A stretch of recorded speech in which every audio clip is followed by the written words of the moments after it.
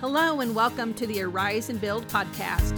This is Jody Grace, and we're here to inspire, educate, and activate believers in Missouri to steward and protect freedom in every area of life, especially here in the heart of America. We are going to be talking about what's happening right here in our culture, how it connects to Scripture, and what we can do to bring our conservative Christian values back into the public square. If you haven't already, I'd love for you to go ahead, hit the subscribe button so you can get our updates and join us as we work together, just like Nehemiah and the Israelites did, to arise and build a wall around the great state of Missouri. Hey, thanks for joining me on the podcast today. We are going to talk about another piece of Missouri legislation. And we have Lisa Pannett back with us here today. So thanks, Lisa, for joining us. Thank you.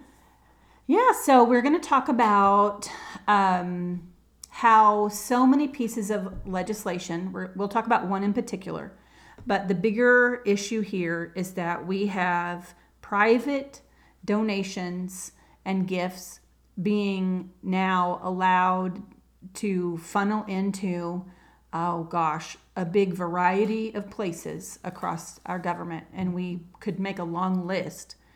And so talk to us about why, it's kind of a no-brainer, I think, but let's talk about why that's such a bad thing. Well, obviously, with anything, we see it with our own legislature, unfortunately, right? Mm-hmm. Like, that's why we have banned them getting gifts, right? Like, we've banned them getting gifts. Well, we tried anyway. Well, we tried, and now they've just gone around another way, because where there's a will, there's a way, right? Right. But every time you give someone a gift or a donation, obviously they're going to look to what they're going to need to do for you to continue getting those gifts and donations, right? So, in particular, talking about the sheriff's retirement fund here, I think we're in total agreement of loving our police, loving our sheriff. I think you're not going to get any bigger advocates than you and I, right? Absolutely. Like, if you can't have a safe community, then you're not going to find a place that anybody's going to want to live if you don't feel safe. Right. So, and our sheriffs are kind of our last line of defense in regard to our Constitution. So our sheriffs, even though we love all of our law enforcement, all of our emergency professionals, our sheriffs, even though maybe we don't see them a lot, they are so very important. And can you explain in a nutshell why they're so very important? Yeah. So if our government steps out of line and starts treading on those rights that we have, they're the last line of defense. They protect us even against government and a tyrannical government. So they are the last line of defense for us. And they have been. I think we can give certain instances out at the Bundy Ranch. You saw that in actuality, where the feds came in, and that was the Bureau of Land Management out there, and they came in and they were trampling on the rights of those ranchers out there, and it was the sheriff that intervened and was the stopgap and the protection for the people. Right. So it becomes important then, or it is important, that our sheriffs stay independent, that they stay, I don't know what's another word for that, but kind of in their own bubble, where they can be independent from the other government institutions, because they're going to, possibly at some point, they would need to stand against they might be at odds. Yeah. So we would not want our sheriffs to be purchased, so to speak, by gifts and donations, even though we do support them. Of course, we want them to have a nice retirement. Yes. That's not the issue. No. But what if Gates or Soros or Pfizer or, it could be anybody. Could be anybody. Puts large chunks of money into their retirement fund, then what happens? Well, and I always use the example because I think the people of Missouri understand the example in St. Charles when the Zuckerberg money flowed through for the machines. You had the people, voting machines. The voting machines. The people were up in arms because of that. Why? Because they knew if he donated those machines, there was a great possibility that things could be tampered with. And so this is what it is in practice. So when you have there's a conflict of interest again, right? There's a conflict of interest in protecting and the ones that are funding that. In the Sheriff's Retirement Fund, before, in the law, it actually said that they were forbidden from getting money from the General Assembly. So it actually said that. And what they did is they changed this, and now it's the complete opposite. So what it said before was the exact language was neither the General Assembly nor the governing body of a county shall appropriate funds for the retirement fund to the General Assembly, and the governing body of a county may appropriate funds. So our state government could not. Even our state government could not put money in the sheriff's retirement fund. Now their county government could. Correct? Is that how that? No, nor neither one. Neither one. So then, where are the sheriffs getting their retirement money? Well, that's the problem. Yeah, that's right. That in there lies the problem. And instead of coming up with a private solution, right, out of the public sphere, what we've done is we've come in, and they could have created one on their own. I mean, think about it. People create, these non-for-profits all the time. But what we did is now we say that this board may accept gifts, donations, bequests, public or private, to the Sheriff's Retirement Fund. And this is a really, this is a slippery slope, and I think a really scary move for the people of Missouri. Yeah, I agree. Our sheriffs don't need to be... they don't need to be tainted. They don't at all. We need to have strong sheriffs, especially in today's world. This isn't something new. That's another scary part, is that we see this private money, these gifts and donations, coming into a lot of different pieces of legislation. And another one is having to do with our waterways and our ports. It was in SB 138 that I believe was sponsored by Senator Esslinger. And tell me about this. Let's explain what the importance of this is. Well, we had the waterways. We've been fighting that as the grassroots, the people of Missouri.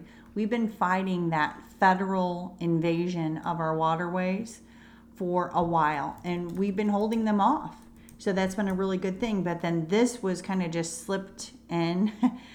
And, again, the last 2 weeks of the session kind of just slipped in. And it allows that they can receive gifts for the waterways and the ports. They can receive any gifts, contributions, grants, federal, private, or other sources, whatever that means. And for capital improvements that are for commerce or terminal transportation, or even adjacent to the navigable rivers of the state. So what does that mean? What does that mean? It means that now, if they even wanted a piece of land adjacent to this, that they could be looking at using, eminent domain, because we're talking about government. So if private donations, once again, coming in through who knows where, think Gates, think Soros, think you know who. Right. Klaus Schwab. Right. Well, and we had a conversation, I think just in the last couple of days, Lisa, where we discovered that BlackRock was buying up things, homes actually, across who knows how much of our land. So we could even be talking about companies like that. Yes. Yeah. So, it's our water is our main asset. We've known this for a while. I saw probably around 2010, there were some actual articles about this in the United States, that this was one of our last remaining assets. So when you give control over to private entities like this, to who knows what with our waterways, it's not a smart move. This is what you need to live. I mean, this is what you need to live. So there's nothing preventing them from escalating the cost of our water. Obviously, we see with the green agenda limiting use of our water, right? Yep. And shipping it off to other places. Now, 80%, I will say this, in regards to the waterways and the ports, 80% can only come from that funding. Now, why they capped it at 80%, I don't know. But there's another 20% that has to come from somewhere else. So only 80% can be with that. Now, there's also a Flood Resiliency Act. Okay, so that's Missouri and Mississippi rivers and their tributaries. Oh my goodness. To improve statewide flood forecasting and our favorite word, monitoring. Okay, as we talk about all this, you have to remember the data monitoring for everything, right? And this one, they can also receive any gifts, contributions, grants from federal, from state, from private, and other sources for these flood resiliency projects. Now, what is that? It's anybody that promotes development, construction, or renovation of a flood resiliency project that's also approved by the director of the state. And the director of the state can initiate these plans on their own. On their own? On their own, yeah. Just one person? Yeah. The director of what? Well, in this case, this is they're talking about the Department of Natural Resources. So the director of the Department of Natural Resources can initiate it on his own. Yes. You know, and we're not going to get to all of these statutes today, but that's another trend that we're seeing across legislation, is that they're giving individuals, such as the directors of these departments, an incredible amount of power and things that they can do, and that's just not really safe. Not that I don't even know who the director of the Department of Natural Resources is right now. He may be a wonderful guy, but it doesn't really matter. One person, it's just dangerous for one person to have so much authority. Yeah. There's a hardwood promotion fund also. A hardwood forest promotion fund that they're also going to be receiving grants, gifts, any money appropriated for hardwood production promotion. So, and people that live in more urban areas in maybe central Missouri or in northern Missouri might not realize how much hardwood production there actually is in the southern part of the state. Down in, the National Forest is down there. It's beautiful country down in the south and really across the entire south, I would say, of the state. I was driving down through, I think it's Iron County not too long ago, and so many, charcoal plants and pallet mills, and there's so much logging and so much harvesting of that hardwood in those areas of the state. So for the promotion of those businesses then to be basically funded by potentially individuals, private gifts and donations, then what kind of impact might they have on that market? Well, I think it's not only what impact they might have on that market, but when you see the overall agenda, right? When you see where they're heading, they really don't want us to be logging. So I think we better be looking at what they're trying to take things away from us, right? And so if you're trying to take away the ability to log those things instead of, they can say promotion all day long. It's all in the definition, right? What does that actually mean? So maybe I want to promote the hardwood by protecting it. because I want it for future generations. Sound familiar? Which plays into the whole sustainable development goals. Exactly. So if you had that, right, and they do talk about like resiliency. Resiliency is one of their words. So when they talk about flood resiliency. There's key words. When you see sustainability, resiliency, these are all trigger words. Right. Those should be throwing up red flags. We should probably type up a list of some of those words. Yes. Because when you see that terminology or that vocabulary, you know that it's coming. Well, you have a good idea. Chances are that it's coming from more of our left-leaning lobbyists who do want to control our natural resources ultimately. Yeah, and it is the definition of words too. Like when we talk about this, I remember, years ago talking about some legislation, Jody, and one of the things in the legislation said human. But when you went to the definition, it wasn't like you and I think of human. It actually was corporations. It was not a natural born person. And a lot of these discussions are now coming to the forefront too with all the AI and because AI does think it should have rights. Like I'm seeing that, and they're giving other bodies of water and things rights, and they're human rights because it's who defines human. Well, definitely those are things that we need to be paying attention to. What are the other things that kind of are associated with some of these pieces of legislation that we've just talked about? We've talked about data a little bit. We have talked about how private monies are coming into just a whole variety of places. But is there anything else that's sort of connected to those things that we need to be thinking about?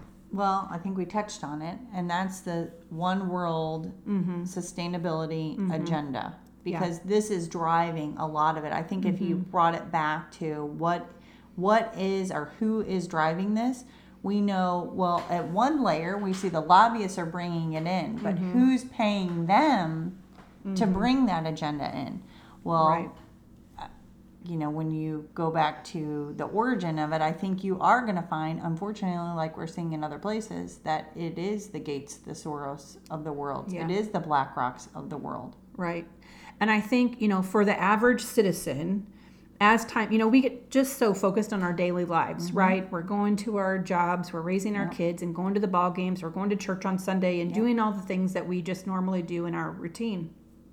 And we're seeing our gas prices go up. We're seeing our grocery prices go up, and just sort of all of the economic things that touch our lives. But oftentimes we don't have time and don't understand or even know where to look for the information a lot of times.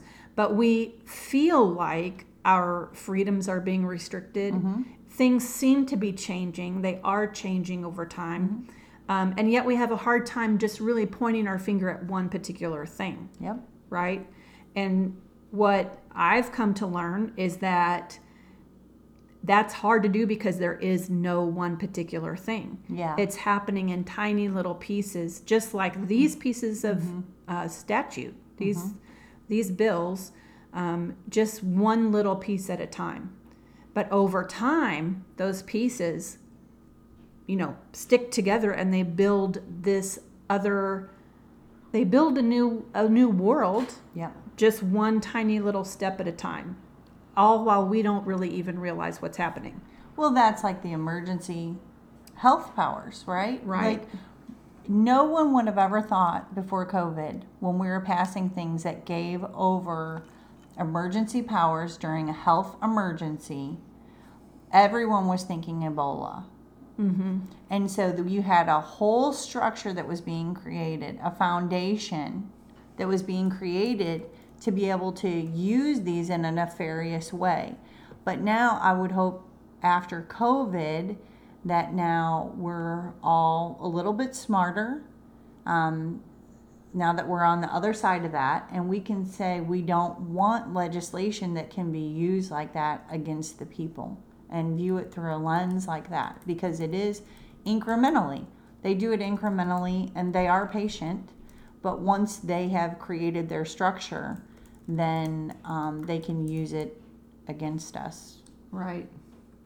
Well, it's definitely, I think these are all things that Missourians need to start to become aware of. Mm-hmm. I know it's a lot. It is It's so much information. Mm-hmm. It can be really overwhelming. Mm-hmm. It can be really disheartening, even. Mm-hmm. So I don't like to talk about this super heavy stuff for too long with people who aren't real familiar, especially because it does get overwhelming, and it's really easy to lose hope in the middle of all of this because it is heavy, and it's not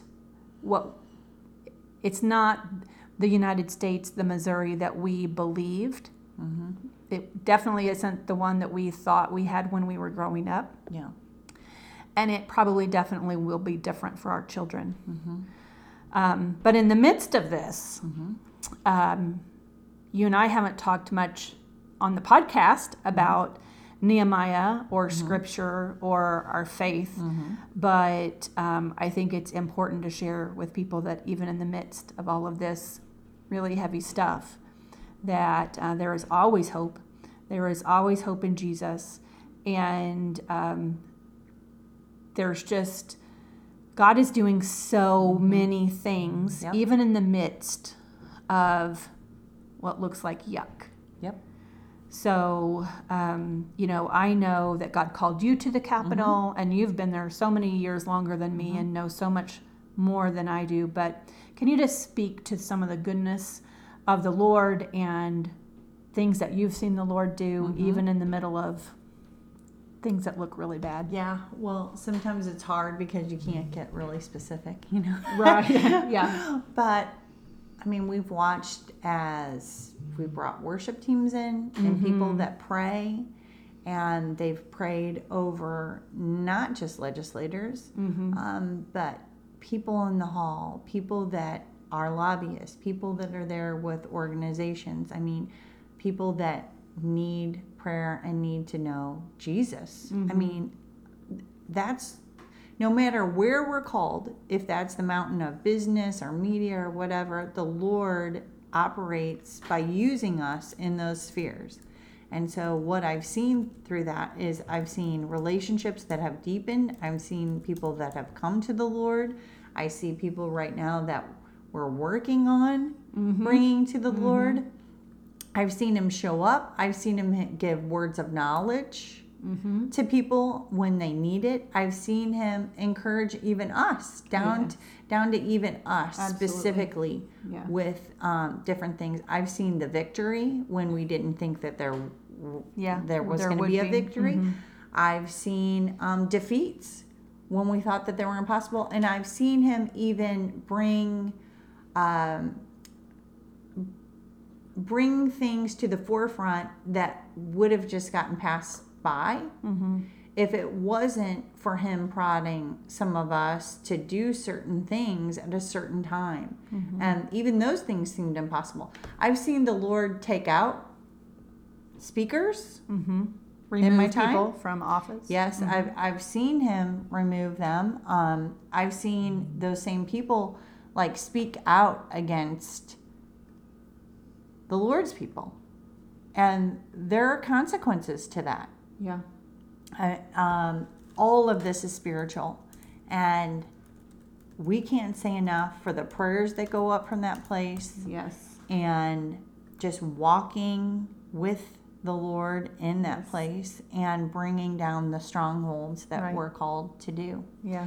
And how awesome it is even to be able to get together as believers and share our testimonies of what the Lord has done for us. And I don't just mean the testimony of salvation. Right. What he is doing for us on the daily in our lives and what he's done, because that testimony is so powerful. Right. Well, I really appreciate you. That's one of the things that probably my favorite moments in the Capitol and working in these grassroots circles now, like I have been for a few years. My favorite moments don't have anything to do with politics so much. Yeah. They have everything to do with the Lord and opportunities that he brings to pray or to minister to somebody somehow, or to meet a need, or just to walk alongside someone who's struggling. It's an honor and a privilege to be able to pray with and over our elected officials. And goodness, that happens almost every time we go in some shape, form, or fashion. So thank you for that. I just want to also bring the news bring the positive, bring the good news with the negative, or what seems to be negative, that God is at work. He is moving. There is always hope. And he works all things together for good for those who love the Lord. And that includes politics and government. And so we can have faith and we can have trust in that. Thank you so much for joining me. I appreciate your time, and we'll talk again soon. Hey, thanks for spending some time with me today. I really appreciate it. I hope you found it beneficial and valuable. I'd really encourage you in the next few days to pick up your Bible and grab the practical tools you need to arise and build. Don't forget to subscribe and check out the blog at jodygrace.com. I'll see you soon.